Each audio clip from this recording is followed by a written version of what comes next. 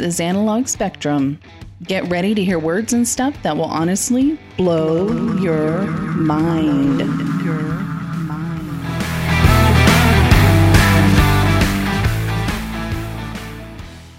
Recording in progress. Yeah, we're recording. What do you know? This is Analog Spectrum. You have Tony with you tonight, and it is nighttime where I'm at, and I'm here with Doug. Doug, say hello. No, I will not say hello. Oh my God, he's a child. I know. I'm a man child. So yeah, hey, guess what? It's nighttime here too. I'm in New Orleans. Yeah. So I just got back from New Orleans, and Doug were like two ships passing in the night, and two ships passing in the night. Ironically, it's another Coast Guard podcast. Hey, what do you know? That's a thing. They're ships, not boats. Just remember that. Yeah, I guess ships, boats, cutters. I know. I never cared. I always hated when people did that. Yeah, I did too. I never cared. Yeah. So when we last left off, I think I was still talking a little bit about the Harriet Lane. I hadn't quite gone to A school, and we were a little bit all over the place. And I was thinking about this when we were offline. What I really like to do is because these Coast Guard podcasts, I think we struck gold with this, at least for us. Everybody else can give a shit, but for us, I'm enjoying it. Yeah, right. Exactly. It's fun.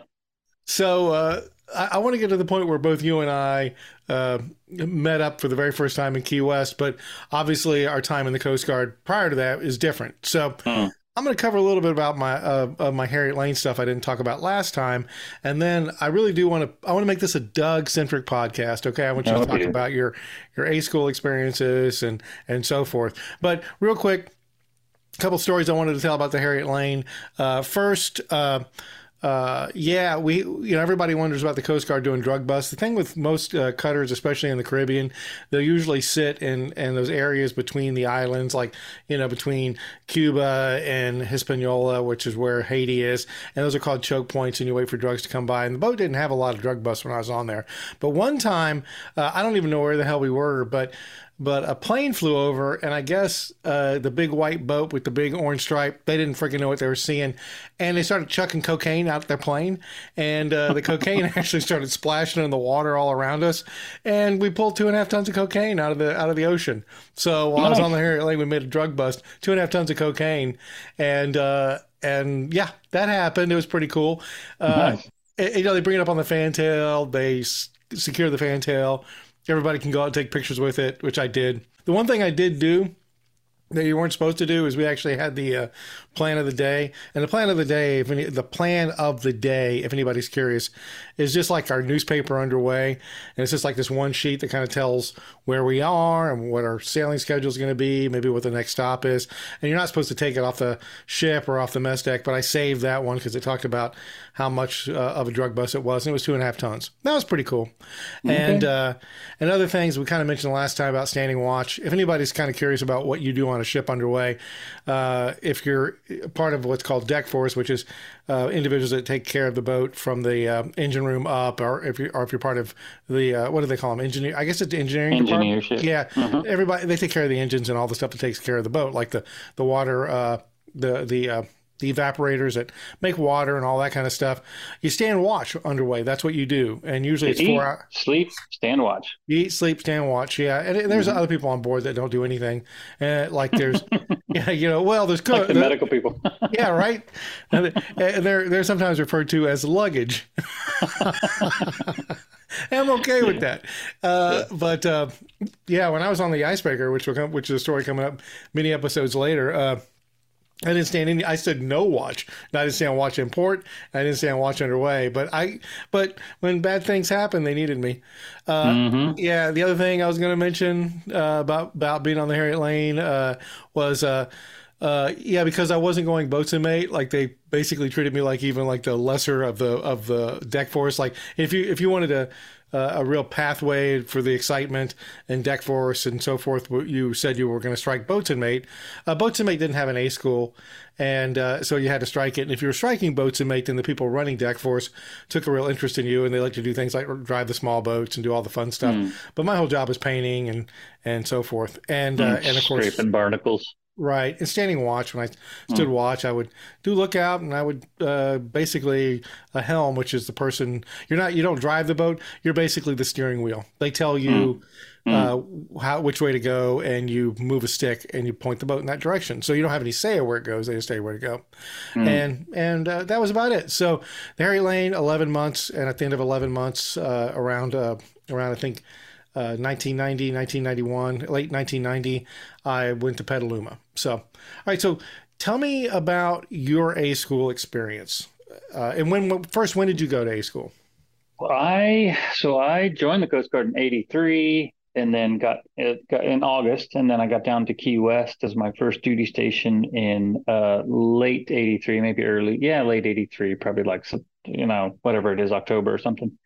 Um, but I was on the aids and navigation team for a little while, and then I think we talked about this last time. I went and worked as a mess cook, and I actually started enjoying myself. And so I put in for cook school, and I stayed.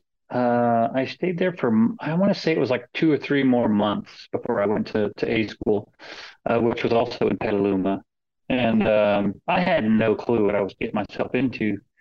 But the thing that I always remember the most about A school is that is the first time in my life that I actually was learning something that I chose. So in other words, I was not a good student in high school. Um, I was, yeah, go. You're going to say No, something? I was gonna before we get too far into this, tell everybody what we when we say A school, what does that mean?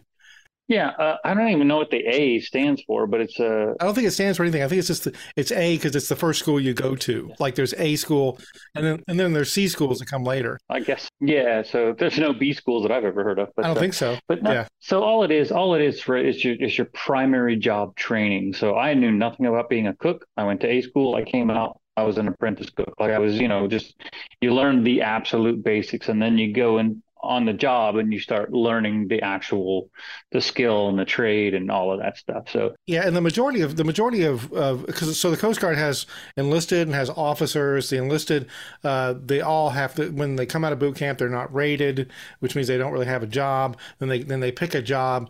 The vast majority of them have an A school. I think the only one when we were in that you could that was strike alone was boatswain mate, and there were some other I think ones. so. Yeah, and you could strike. That's why I asked you one time. You could actually strike SS cook. You could, but you Hmm. went to A school Yeah, what strike means is you don't actually go to school, you just learn on the job. And then apprenticeship. eventually you apprenticeship. Yeah. And once you gain enough knowledge, you go and you sit down and take a test. And if you pass the test, then they promote you as if you had gone to A school. Right. But Yeah. Yeah. And you take tests and all that kind of stuff. The one thing yeah, the military does really well is test you. They have all kinds of yes. freaking tests. And yeah, when you come out of school, you end up usually getting promoted. Not always, but usually promoted to like a petty officer and so forth. So, but the A school and every A school is different length. It's a tech school. Mm, You're not learning English. You're not learning math unless maybe in mm. some you learn some math, but it's very directed towards a job. Towards your profession. Yeah. Yeah, and the Army has like AIT. The Air Force, I think, has AIT. A school is what the Navy and the Coast Guard have. Okay, so Right. off. So when did you go? When did you go to? I don't even think I was in Key West for 6 months at that point because when I went to A school, I was still in E2. You graduate boot camp as an E2, you start as an E1, and you come out of boot camp as an E2. And I was still in E2 when I went to A school, because I graduated A school as an E3. Um, but with typically you wait long enough, most people graduate A school as E4. But anyway, but the thing that I remember the most about A school, other than a couple funny stories that I'll tell you, I sort of made myself laugh thinking about these stories. Um, but I remember that's the first time that I was doing something educational that I actually chose to do. So I was a terrible student in high school. I barely graduated. I hated it. But for like a light switch went off or something, man. It was like it clicked, and I went to A school, and I was studying this stuff that I was actually interested in, and I graduated first in my class because I applied myself, and so I was always real happy with that, and I kept that trend every school I went to after that. I ended up graduating first. But anyway, yeah. So A school was fun. There was a lot of for cooks anyway. There was a lot of early mornings. Of course, you're making breakfast for everybody, and it takes a couple hours to prep it. So you got to get up and do all of that stuff. And they literally are teaching you. The first couple of weeks is classroom, and they're teaching you like how many quarts is in a gallon, how many pints is in a quart, how many cups is in a pint, and so on. You have to learn all that real basic math on how to break down recipes. So all of that, and I excelled. I was good at that. And then yeah, you just start going through, and they have like classes prior to you that are cooking the meals for the people on the base, and then the junior classes come in, and then maybe one day we'll just do like the potato dish or something, and then the next day we'll come in and we'll do the vegetables or dessert or whatever it is, and then eventually you get more and more of that, and by the time you graduate you're cooking meals for the entire campus, which is there's a lot. I mean, there's like four or five schools there, which is several hundred people.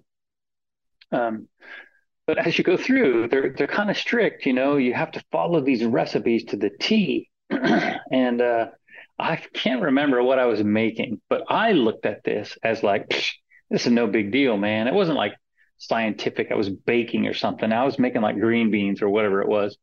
And it called for, I don't know, a quarter cup of butter, let's say.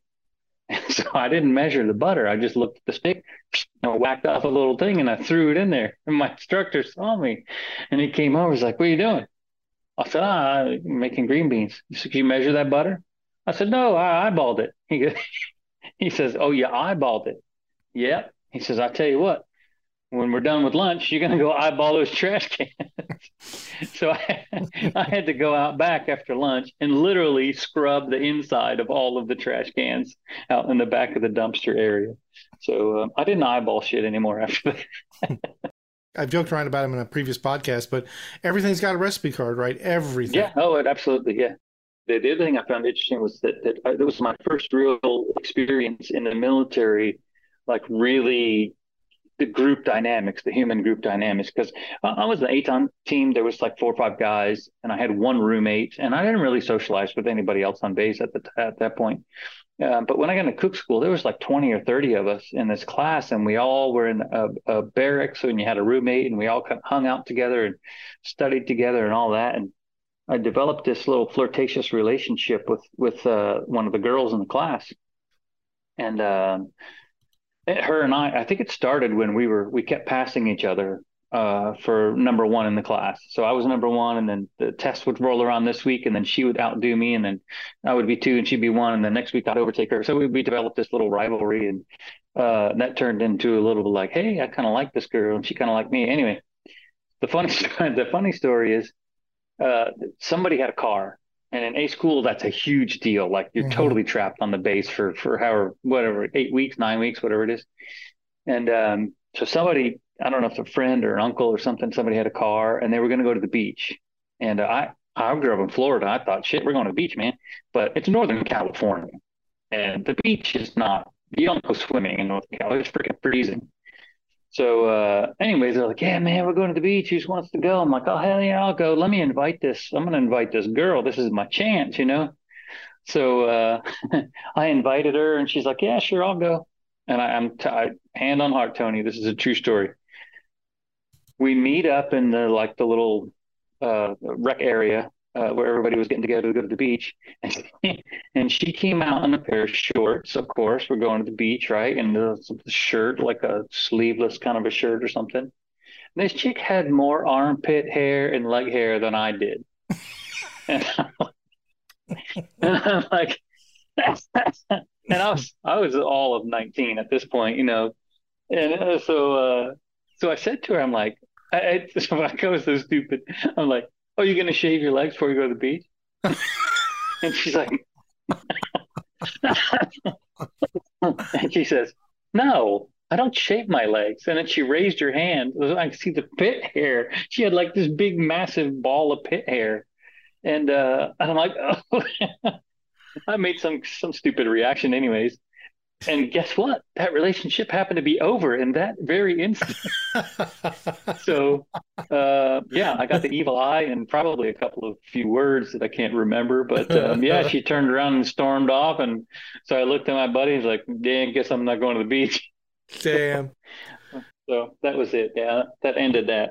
But the capper is I kicked her ass. I ended up graduating first. So Was the conversation with her always over after that? Does that never we never got oh ever yeah, got past that? I Okay. don't even know that she ever even talked to me after that. So Ah, man.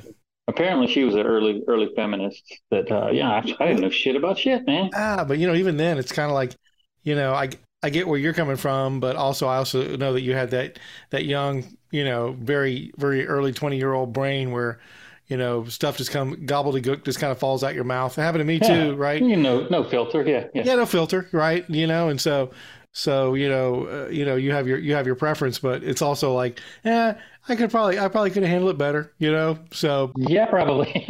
yeah, so I can even tell you, like, back when I was much younger, I regret some of the things I've said to people.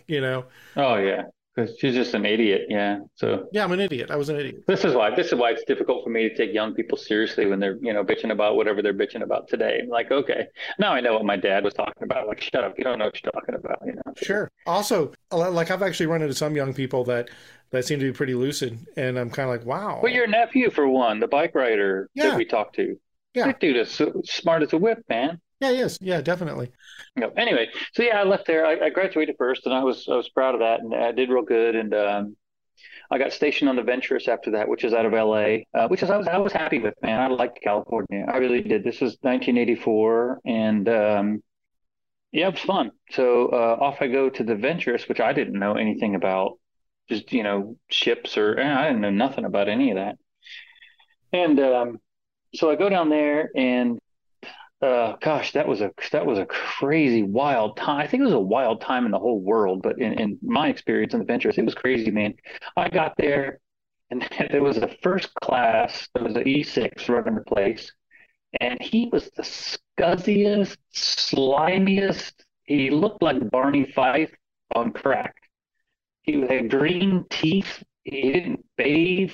He was stealing stuff from the military, and he was just a dirty, yuck human being. Anyway, it was him and two other third classes, and I was an E3 cook, brand new out of school. So this guy was I don't know, I can't even describe him, but anyway, he was useless. So I didn't even get a schedule or anything my first couple of days, and then the two guys that I were working with, the other cooks, one was named Gonzalez, and the other guy was named Clay, and we ended up all three of us ended up being super good friends because we lived through some difficult stuff. But yeah, they told me one day, I forgot which one of them was, told me one day, he's like, okay, man, you got breakfast tomorrow. I'm like, wait, what? I don't know what the hell I was doing. And yeah, man, you got breakfast. Breakfast at 6 tomorrow. It's on you. I'm like, oh shit. And I remember I woke up like I was supposed to be to work at 4:30 or something, and I woke up at like 3 in the morning, man. Took my shower, got my whites on, got all like I was all super prepared, and I went in there, uh, opened up the galley, and I didn't even know where the eggs were. I didn't know where anything was. So I'm like, okay, let me start digging around. So I started digging around, and I just kind of wung it, man. Didn't know where the menus were, any of that stuff. So I just made bacon, I made eggs, I put the bread out for toast, I made coffee, and everybody seemed to think it was perfectly normal. So I'm like, okay, here we go. And then by the time those guys got up, they showed me where the menu was, and I started making lunch. And yeah, I just kind of fell into it and just rolled from there. But that was a crazy unit, man. That was the time. That was the time in the Coast Guard. There was no women on ships yet, and I was there for like 6 or 8 months, and they started letting females on board ships, and so I went through the whole transition. Just like we talked about last time, they went through that transition where you couldn't smoke inside anymore either. But yeah, I remember there were people that, no joke, I'm not exaggerating, they would smoke while they were eating, Yeah. and it was ridiculous, man. On the Harry Lane, we didn't have any women. The only woman we had was the XO.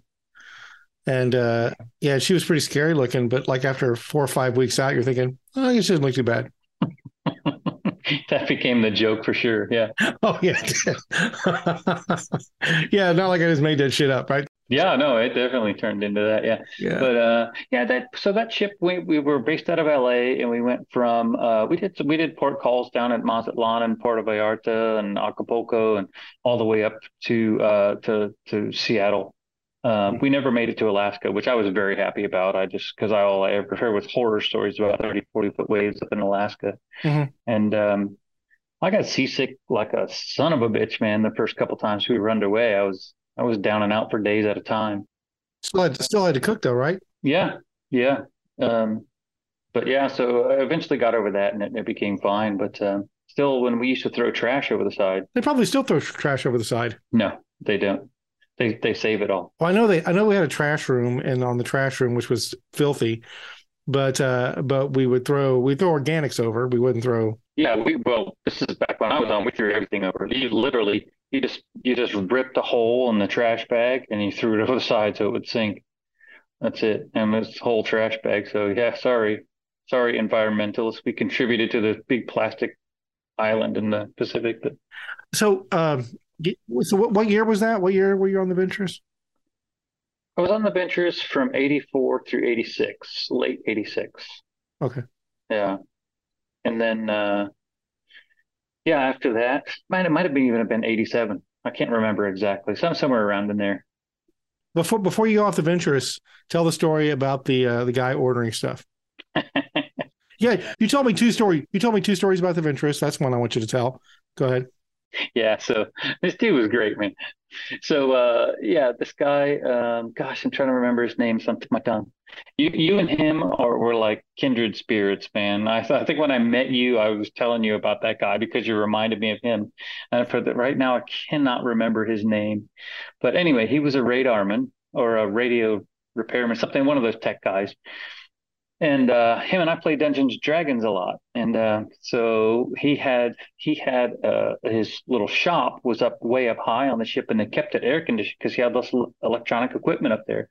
And I was in the galley where it was 1,000 freaking degrees, man. Sits right over top of the engine room, and plus we got all the ovens and the steam kettles and stuff. So I was always so awesome when I could go up there and hang out in his shop and get a little cool air. So in the evenings I'd go up and we'd play Dungeons and Dragons, and I'm up there one day. He's like, "Hey, man. I did some I did some microfiche ordering today."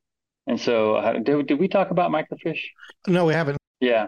So microfiche is basically it's a sheet of plastic that's, I don't know, 5 by 5 inches, and it's got this incredibly small writing on it.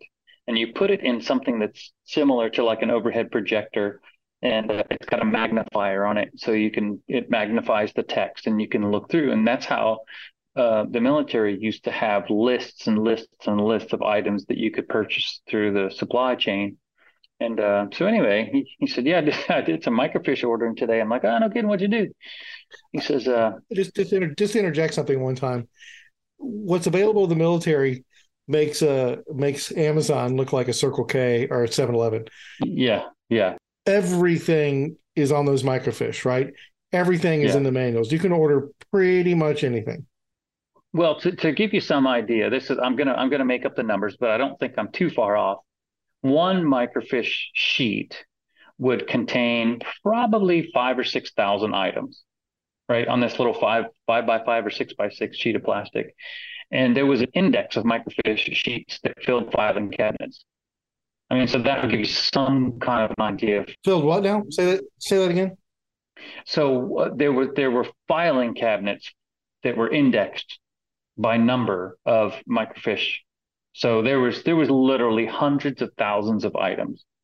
So you just had to know, like if you wanted to order a coffee mug, for example, or for the galley, that was in the 10,000. It was sort of like the Dewey Decimal System. It was like it was categorized and very organized and all that. So you just had to know in the 10,000 group was dishware for kitchens, and you had to go through all of that shit and find. And the descriptions were ridiculous, right? Cup, brown, plastic, 4 ounce with handle, that kind of stuff. Right. So anyway, let's get Gary Starks. That's his name, Gary Starks. So Gary, if you're listening to this, hit me up. I'm pretty sure Gary won't be listening to this. But anyway, so yeah, he says, "Yeah, I did some ordering today." I'm like, "Yeah, no good. What you order?" And he always ordered like, electronic stuff or whatever. I thought he was going to impress me with some, diode or something, whatever shit that I didn't understand. He's like, "I ordered a box kite." I'm like, "What?" He's like, yeah, ordered a box kite. And I'm like, shit. He goes, yeah, and a guard dog. I ordered a guard. And then he goes, and I ordered a missile, but that didn't go through. A missile, like a nuclear missile, right?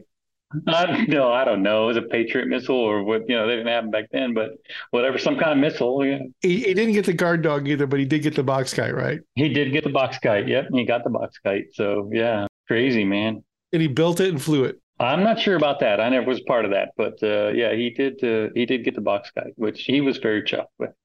Yeah.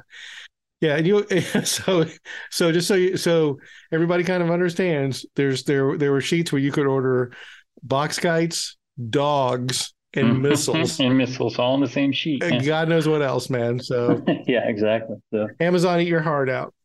And what I was saying before is rather than, I'm sure it's all computerized now, but you would take these sheets, they're called brown sheets, and you would fill these things out and you would list out the things you needed, and you had to fill out all the stuff, and went to a storekeeper and you gave it to a storekeeper, and they would usually process it and all that kind of stuff. It was a process. The military was all, I mean, Doug mentioned in the when we talk about boot camp, the military, when we first came in, ran on paper, floated on paper. Yes. Mm. Yeah. No doubt. No doubt. And I remember, not to jump ahead too much, but I remember when if you needed anything, if you just wanted to like let somebody across the base know that they needed to come over and get their immunizations, I had to fill out a memorandum of record and send it to them. And I remember when they were like, "Hey, we're going to get rid of memorandums and we're going to start using email," and I was like, "Blasphemy!" It's like, yeah, exactly. It'll never work. Yeah. So no, we don't need to do all the paperwork anymore. It's going to be emails. But what about my memorandum? But what also you also told, I think you told me a story too about how you kidnapped a guy's stuffed animal. Oh, Jesus, that was a big deal, dude. That was a big deal. It wasn't me that did the kidnapping, but yeah. So man, it's just so difficult to put into words. You meet some really strange people on these ships, right? And there was a guy who slept with a teddy bear. And I think the story was that was his girlfriend's or fiance's teddy bear. So anyway, whatever. You couldn't really expose that kind of stuff without getting hazed like crazy, man, right? This was macho man world. You could not be soft or vulnerable in any way. Or it's like it's like your older brother. Oh, this is just, I see you got a hole in your knee. Does that hurt? And you'll be poking it, That's exactly the mentality. So anyway, so somebody discovered that this guy had the teddy bear and everybody made fun of him for a little while and blah, blah, blah. And then, strangely enough, it was Gary Starks who did the kidnapping of the teddy bear. And I didn't know anything about it. Me and Gary were best friends, and we spent a lot of time together. But I knew nothing. And next thing you know, here comes this dude. I gotta remember his name. He was one of these people who like added a French accent to his name. It's like, his name was Davy, and he said his name was Davois. He was one of them kind of guys. Right. And anyway, he comes onto the mess deck and he's screaming, man, God damn it. I want to know right now. You got to tell me who has it or whatever. And I walk out of the galley as the mess deck is all in uproar. People are laughing at him and it's just brutal, really. But anyway, come to find out this dude's teddy bear was kidnapped. And I'm like, oh, shit, So I don't know, hours go by. And of course, there's rumor mill flying. It's like middle school. It really is. This guy says that guy says that, whatever. So I go up to Gary's office for D&D tonight, and he's like, "Hey man, check it out." He opens up this filing cabinet. There's a fucking teddy bear, and he duct taped his face, and he duct taped his little paws behind his back and stuff. And he took a picture of him. He cut out some clippings from the newspaper, and he spelled out a little thing. He said something like, we want 3 sodas and 2 bags of popcorn, or the bear gets it. He left it on the dude's rack, and he was fucking furious, man. He was just like, yeah, it was crazy. But anyway, so this went on for a couple of days, and I swear to God, Gary was so good at not giving away that he was a guy, and I was staying way the hell out of this, man. I was like, nope, I was no part of it.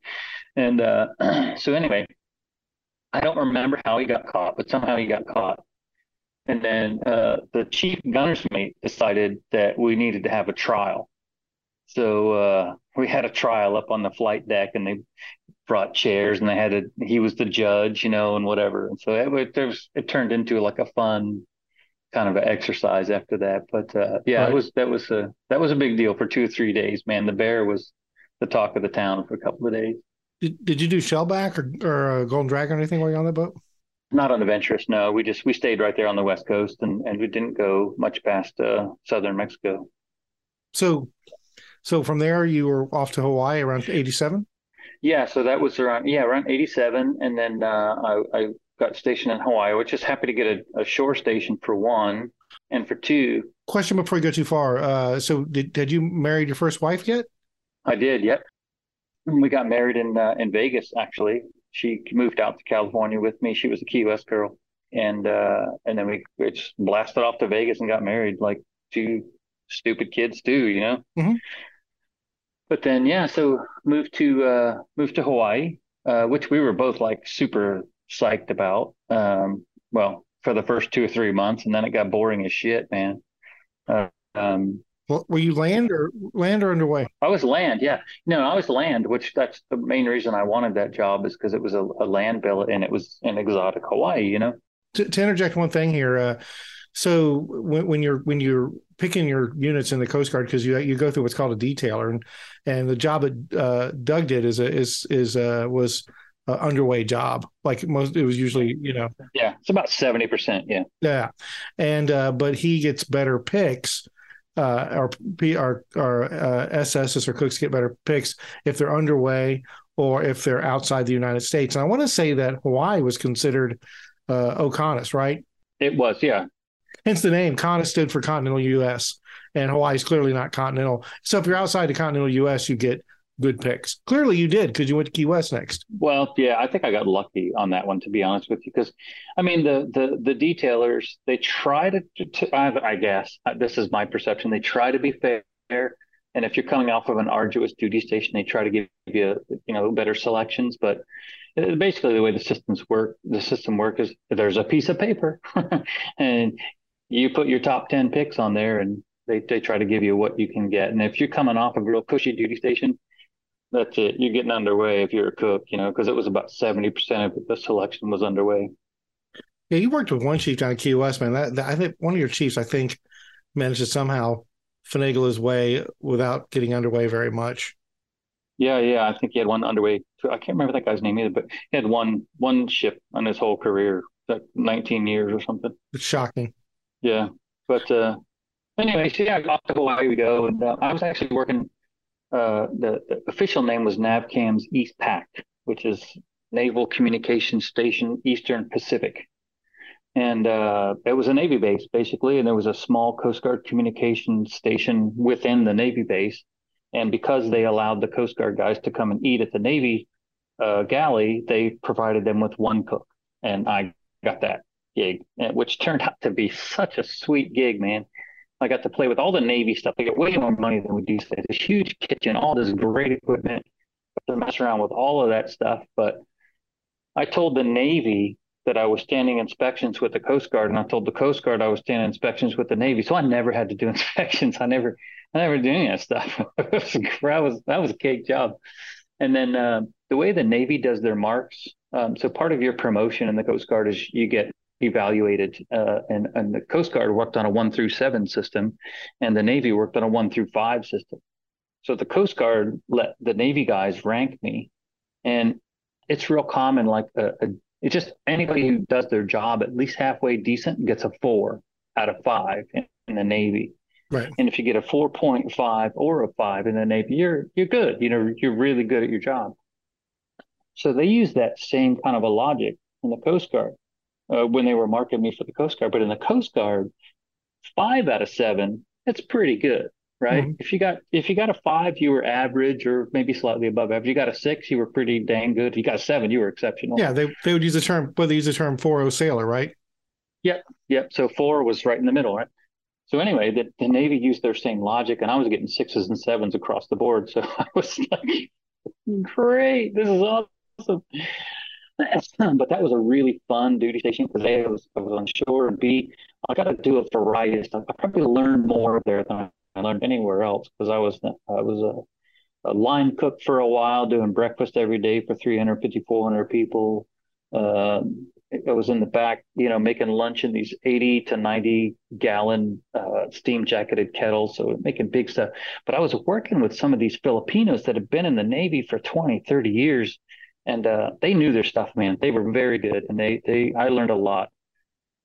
And then I was a night baker for probably 8 months out of that 3 years that I was there. And that was awesome because I would go into work at 5:30 in the evening. Everybody else was just finishing up dinner and going home. And then I worked till 5:30 in the morning. And so I had a 12-hour shift, but I was only working 2 days and I was off 2 days. So that was good. But I worked with this superb baker named Nick. He was probably about 75-year-old Filipino guy, been doing this his whole life. And he was one of these guys that was like, this is old school tough, Tony, like, like our dads probably were at some point. He would go to take a sheet of cookies out of the oven that would have been baking in there at 375 or something, and he can't find the hot pads. So he just takes it out with his hands and puts it on the counter. I'm like, are you kidding me, man? I'd be at the medical facility crying, like I blistered on my, anyways. But no, he was a tough old bastard, man. But no, it was fun. It's also worth mentioning, and I know what you're saying. That guy was not active duty, but I guess because he was 75. But yeah, no, he was a contractor.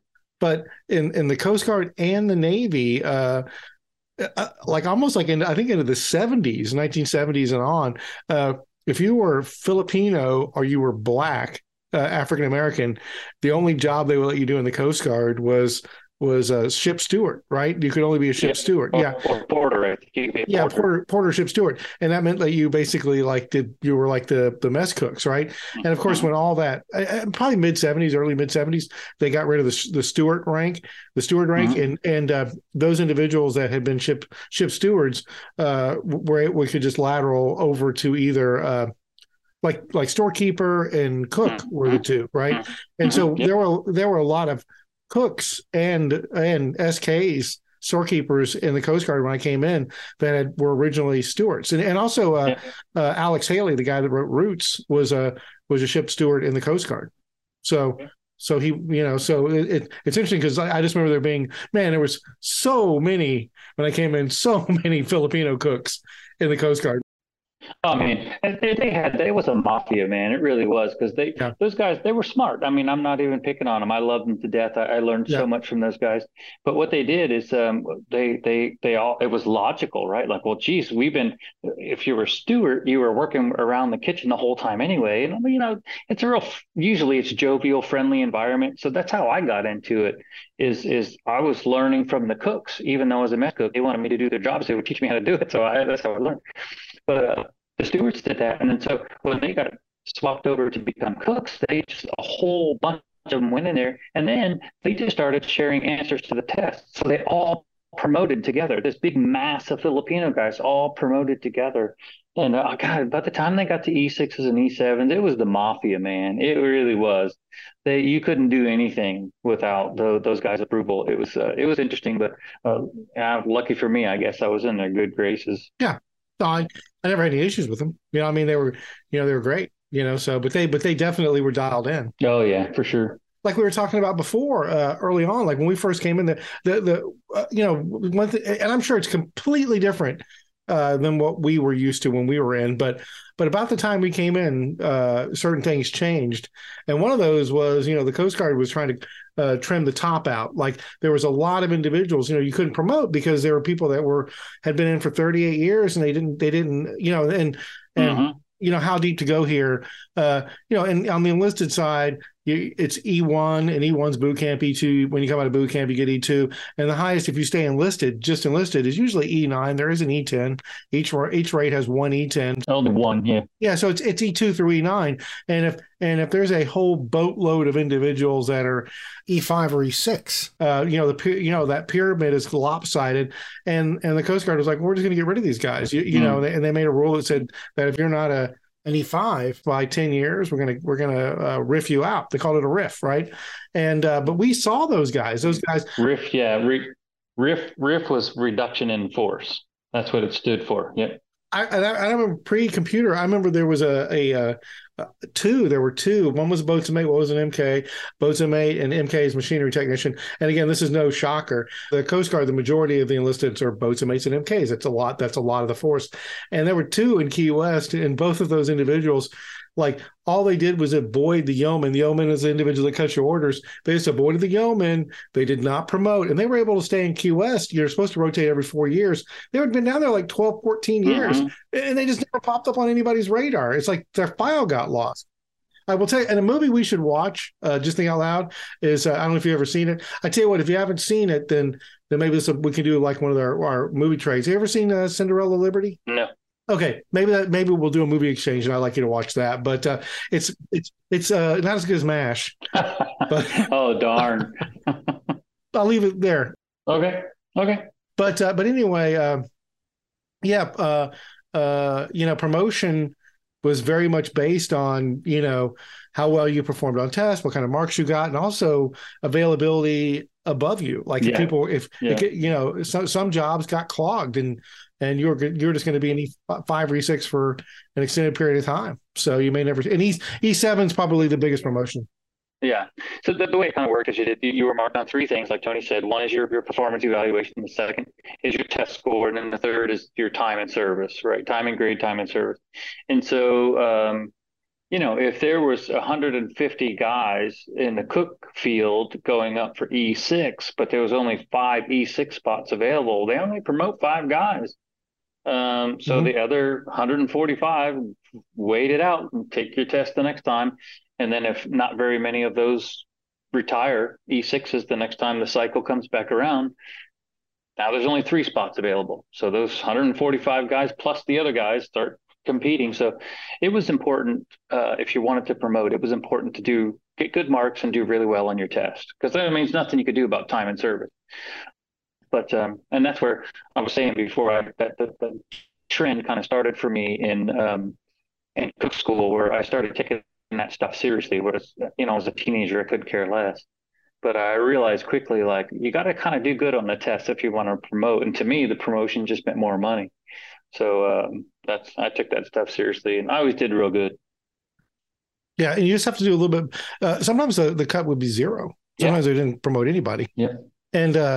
And you really, if you studied a little bit, you were probably studying more than like 75% of the people that were taking it. Yeah, no, I studied a lot, man. I used to make my wife go around. My first wife was drive around back and forth. In Hawaii, I lived all the way down at Eva Beach, and I worked up in the pineapple fields on the top of the mountain. And so it was like a 35-minute drive back and forth to work, and we only had one car, so she would take me back and forth sometimes. And I made a bunch of flashcards, and she would quiz me as going back and forth to work. And that was just your life. That's what you did, So, but anything else happened in Hawaii? Oh, lots. I really got sick of my first wife. I got sick of her. And somebody said something to me once that struck a chord, and I'm like, oh yeah. And he said, and in fact, it was a guy on the Ventress. And I at the time when he said it, I didn't think anything of it. But after I moved to Hawaii with her, and we ended up not getting along very well, I remembered it. And he said, oh man, I'm getting rid of my wife, and I'm so happy I moved back to a place where her mom is, because then she can spend all the time with her mom and use mom as a crutch. Nice. And she stays out of my hair. And I'm thinking, what a dick. And then 3 years later, so I'm like, okay, let's go back to Key West, because that's where her family was. And that's how we ended up back in Key West. But yeah, that actually worked pretty well.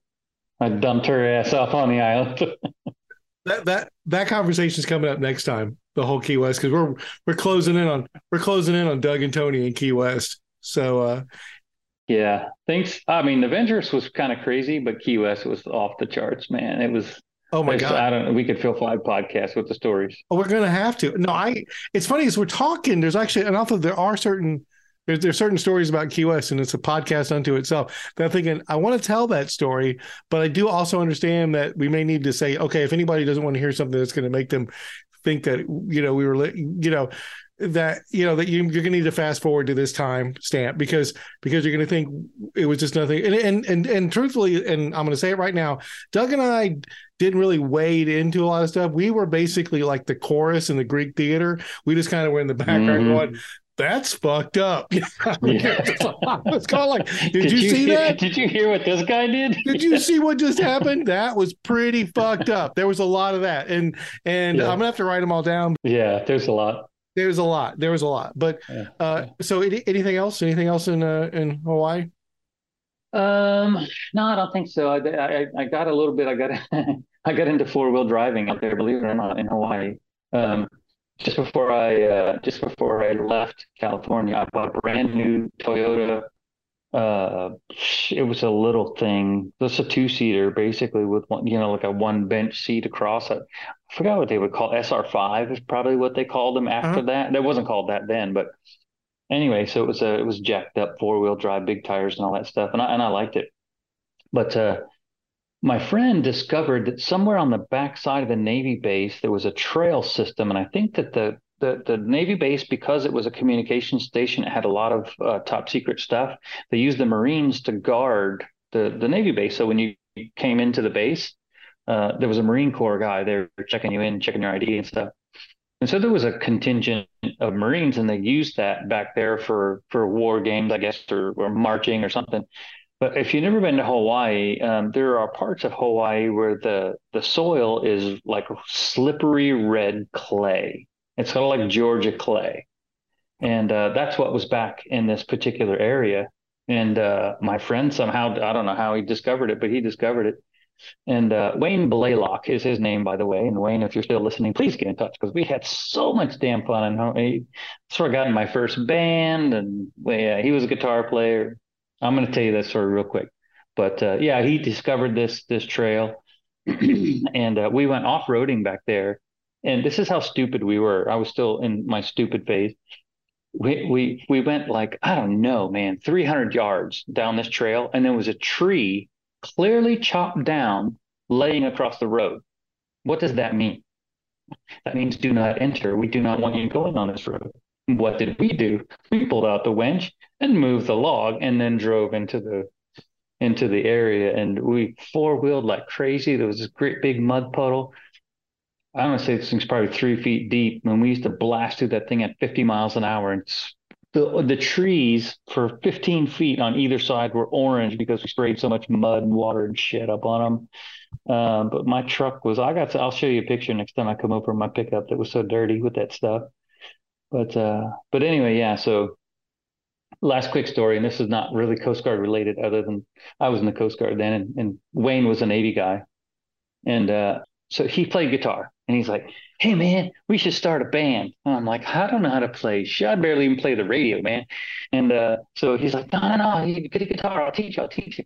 So I go down to the music shop, and of course, Van Halen was big at the time, so I pick out this cool Eddie Van Halen guitar and an amp and all the cables and all the pedals and all this shit. I pile it all up on the counter, and it would be like $500, which is a lot of money for me back in this 1990, no, 86, 87 maybe. And so I'm already feeling buyer's remorse, and I haven't even paid for this yet, right? I'm thinking, oh shit, I don't know, man. So I'm tapping my foot, waiting, and the guy behind the counter is like, "Oh, you want to buy this stuff or what, man?" I'm like, "Oh, I don't know, just give me a second." So I'm walking around, and I walk over to the bulletin board, and I see a flyer for a drum set, and it was like half the price of what I was about to spend. And I'm like, pulled that thing off, called that lady with the drum set, and she goes, "Oh yeah, I still got it." I went over, checked it out. It was like brand spanking new, and I was a couple $100.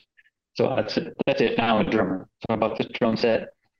And Wayne, he was so excited, dude. He came over, like, "Oh yeah, it's cool, man. We're gonna jam." And he came over, and I was in E4 at the time, and I was living in Chiefs housing because that's all they had available for me. So it was me and my wife, and we had a 3-bedroom house. And so I set up one of these rooms as my studio, right? My little music room. So Wayne comes over, brings his guitar and amp, and we start. I don't know. We agreed we were gonna learn Rat, and that was our first song. But like Round and Round? Yeah, round and round. So I start, yeah. So I start playing, right? I don't know what I'm doing. I really have no clue. There's no such thing as YouTube, right, to learn or whatever. I didn't know anybody else who played the drums, whatever. So I'm just doing the best I can do. So we go through this a few times over the course of a few weeks, and then he goes, "Hey man, I met this dude. He's a bass player. He's going to come and play with us." I'm like, "Okay, cool."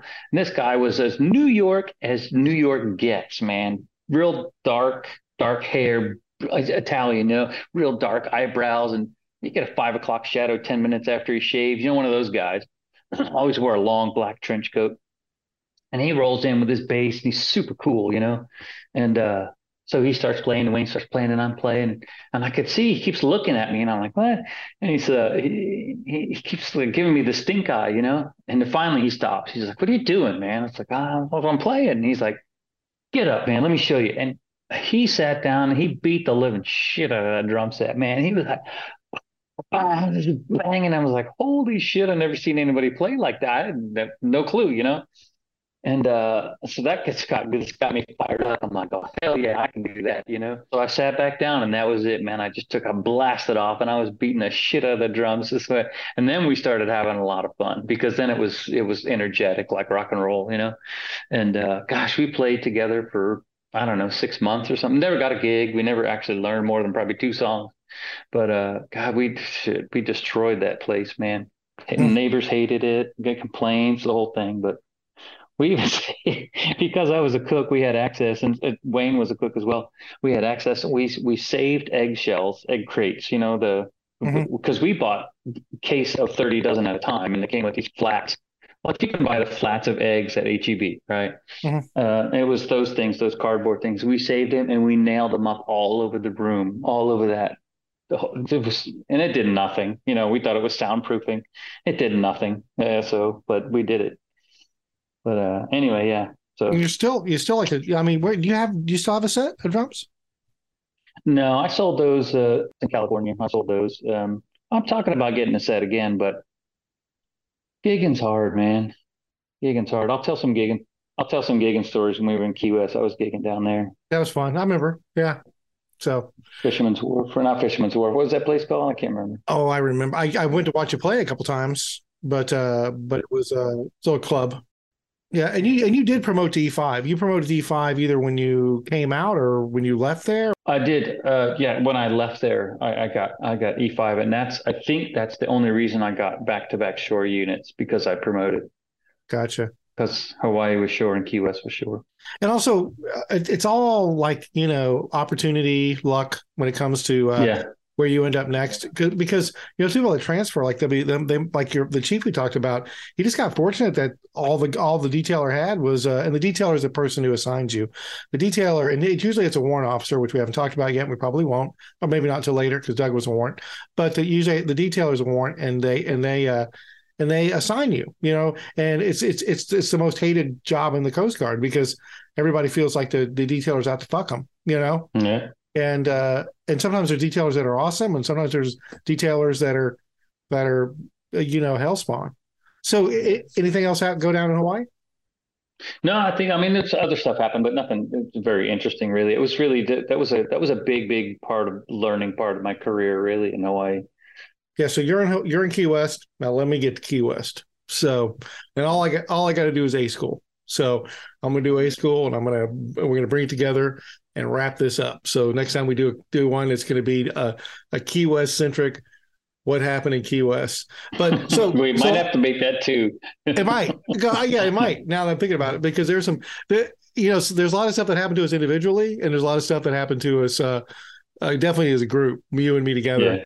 Yeah. And so I go to A school off the ship. I had a guaranteed school, like I mentioned way back in my boot camp podcast, and got on the boat. I think I was required to make E3. Once I made E3, I put my name on the list. I went to the next available school, and that's what I did. So got on the school, went to Petaluma. Petaluma, as we mentioned, is probably like about an hour and a half north of San Francisco, and it's just it's focused on training, young E3 so forth Coasties on. I think they've got Corman out there, which I was. They have the school that Doug went to is out there. ET is out there. Radar Man was out there when we were there. I don't think they don't have Radar Man anymore. Some other stuff. No, I don't think. I can't remember. There's a TC wasn't even a thing. Yeah, it wasn't even a thing. And the school itself, I did fine in. You first get there, I did EMT. I pretty much knew when I started doing EMT. I'm like, okay, I didn't know if I picked the right thing or not, but I could do it. I wasn't number one in the class, but I was probably always like in the top five. It was the first place I ever saw a physician assistant. Andy Alobre was a physician assistant. I worked with him later, and I just remember when I saw him, I was like, I want to do that. Whoever that guy is, man, he looks put together. He looks like he knows. I mean, he looked like he was in charge because he should be. You know what I mean? Mm-hmm. And just a smart guy. And he actually was the whatever you want to call it, probably the program director for the EMT school. So nice guy, super nice guy. We still talk. We still communicate on occasion. And obviously, he's one of the there was two PAs, and he was one of them that kind of was like, yes, I want to be like that guy, right? And so now that we're him and I are kind of colleagues, that's kind of cool. But anyway, saw him, and of course he probably, when I worked with him later, probably about 5 years later, if I brought up, hey, yeah, I remember you from A school, he'd be like, hey, I don't know who the fuck you are. That would probably be his response, right? But did a lot of trips to San Francisco, had a lot of good friends that I hung out with there, Oh, I didn't say that. You're right. I didn't say that. That's where I got my first tattoo. Oh, it's got my only tattoo, actually. Oh, yeah. In A school, yeah. I got my first tattoo on the Harriet Lane, but it was tiny. The first real tattoo I got was like about maybe 8 years ago. But I have like one on my left shoulder is about the size of it. It's something like a girl, like a dolphin on my ankle kind of thing. That's your tramp stamp. I know, exactly. It's a little scorpion on my left shoulder. Yeah. So it's tiny, and it's right above my back piece now. So anyway, so most of the classes were fine. I can't really remember. I don't remember too much about them. But I do know, like I was probably the only one in my whole class that wasn't fucking somebody else. You know what I mean? Like that is like it's where a lot of guys and girls come together, and everybody's trying to get laid. I don't know. It just never was my thing. I know that sounds weird. Right. I don't think so, because I was almost the same way. I mean, yeah. It's just that me and that girl that I was telling you about, I think we just traded off scores and ended up. That's how we come to. I wasn't looking for love or nothing like that for sure. It just kind of like naturally came to that and had somewhat of an abrupt end. Probably worked out for the best. But yes, I'm sure it did. but there was people that in my class, it was probably just like anything else in the military. It was mostly dudes anyway, and I just didn't really gravitate. I mean, I did have one friend who was a woman, but I think I friend zoned her before she's friend zoned me. I did, yeah. Well, I mean, I wasn't complete. I don't want to get too much into it. I wasn't completely like a priest, but it was a thing, right? And then but everybody else, man, God, it was insane. I bought my first Nintendo there, played Nintendo, kind of got into gaming. I do know when we got towards the end of the they what they do is they bring you together and like, hey, we're gonna have you fill out dream sheets. And we had a HS1 who was our class advisor. His name was Childs. He's a good guy, fine. I mean, wasn't like, he's fine, whatever, right? But I remember him pulling us in there and him saying, right now the core rate is at 110%. There's 110% HS3s out there. And so every one of you is going to a large unit. And the Coast Guard, that would be things like Cape May, the boot camp we talked about, the academy. Governor's Island was a big deal. Now it's closed, but West Coast, there was like Kodiak and Alameda and all those places.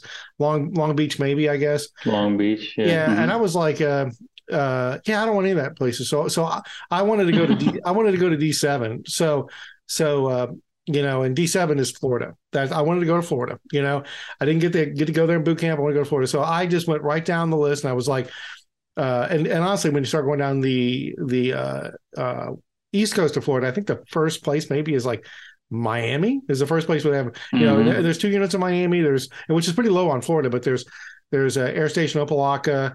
base Miami, and then you go down the Keys, and there's Key West, and you go back up the other side. And there's Tampa. There was a corpsman in St. Augustine, all up through. I think there was maybe there was one or two, and in the air station, maybe. Maybe it was. Maybe I put Air Station Mobile. Maybe Mobile or something, right? And then the detailer came. The detailer didn't do this regularly, but it was Michael Canatori, who I'm friends with on Facebook, as a matter of fact. I think it was Canatori. There was Canatori and there was Midbury, but I don't think it was Midbury. I think I'm pretty sure it was Canatori came out.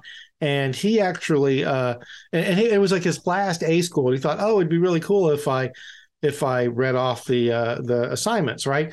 But I remember Childs pulled me into his office and was like, hey, I told you 110%. None of these are the places I talked about.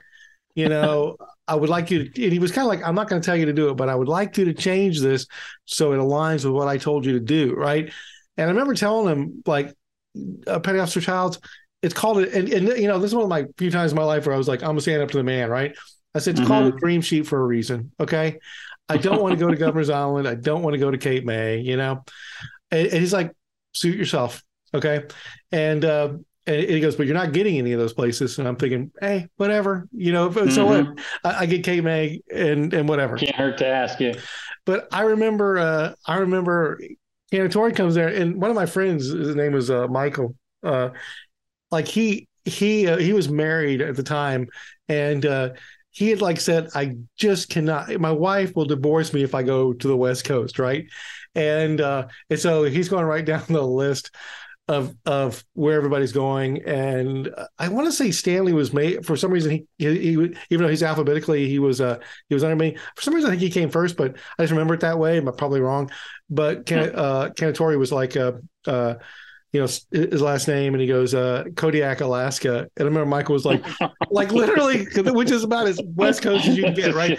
And I remember Michael going like, "What the fuck?" I mean, literally, he like lose, and everybody's like, "Don't do that. You're get in trouble. You're gonna get in trouble."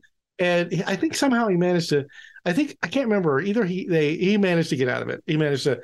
Not that he didn't deserve it. He was a good guy, and. I don't think he went to Kodiak. I think he ended up going like either Cape May. I have to text him or something. I can't forget. I message him on Facebook. But they got to me, and the guy was like, he's like, you're going to Key West, and I was like, hell yes, man. I was like, how the hell did that happen? Well, kind of like your discussion about going to Isla Morada. That was my little secret, right? Yeah. And I can tell you right now, out of everybody, the 24 so guys and ladies I went to A school with, I scored. I got exactly what I wanted, man. Everybody else went to, those big units, and not that they're bad. I mean, it's land, but Key West was, I had linchpin moments in my career, and that was one of them, man.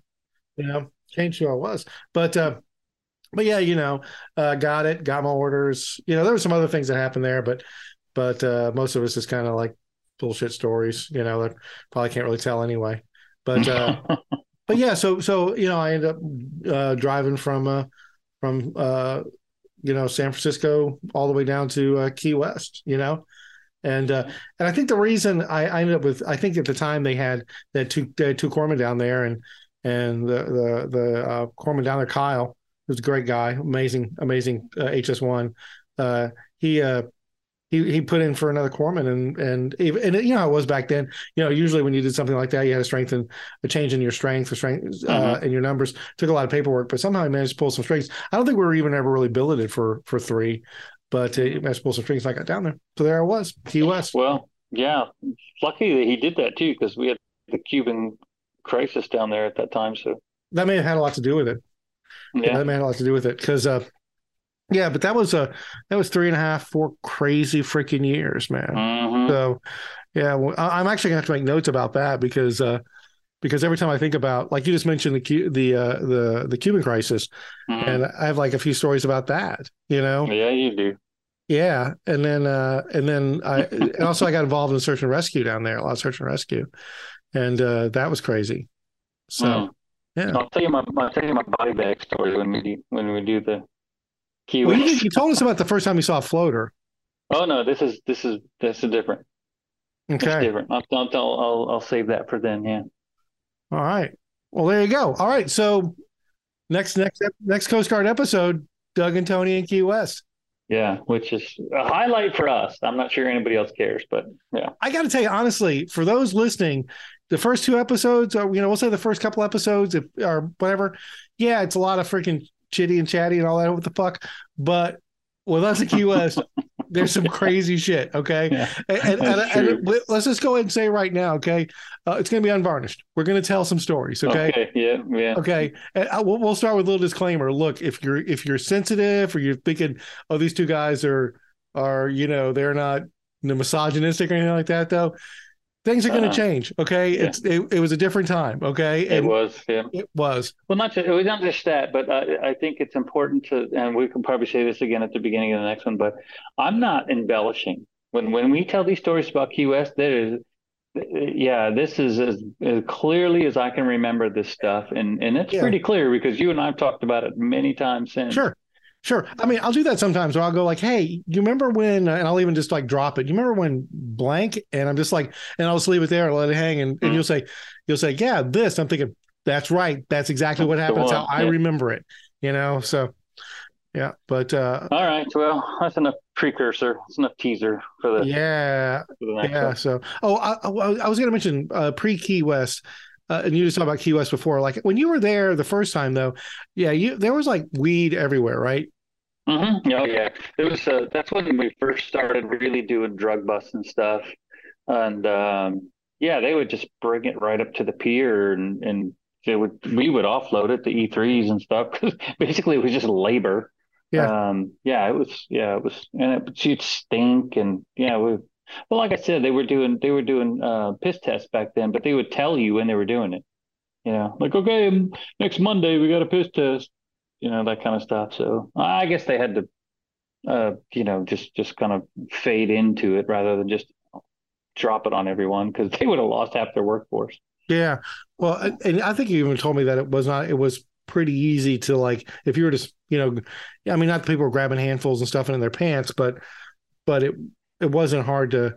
Well, because the bales, because a lot of times the bales were floating, and they would get loose, and so there was loose ganja just in the boat bilges and stuff like that. So guys were collecting that stuff sometimes, but it depends on who. Just like anything, it depends on who was there. Some guys were like super strict about it, and other guys were like, whatever, take it if you want it, I don't care. It was just a totally different culture than what most people think of as the military. It was almost like MASH, Yeah, well, and again, that had changed in the time when I got down there. When I was there was no, like I said, when I was on the ship, we made that cocaine bust, and of course it was cocaine. Let's be clear. Yeah. That shit locked down. There was like, no, you weren't like, hey, can I go over and look at the cocaine? Yeah, if you want me to freaking hit you in the face with a stick, you can go over and walk right over. and but I thought we were friends. We're not friends right now, Yeah. They weighed that stuff, and they were very, but even that had changed. But okay, let's shut up and let people get back to their day. Get back to your lives, Yeah. All right. So, well, that's all we have for this one. We've actually been talking for a little bit over an hour. And travel safe, Doug. Thanks, man. Back to NOLA. And everybody, we'll talk to you next time. He looked like Barney Fife on crack. That was pretty fucked up. Round and round, round and round.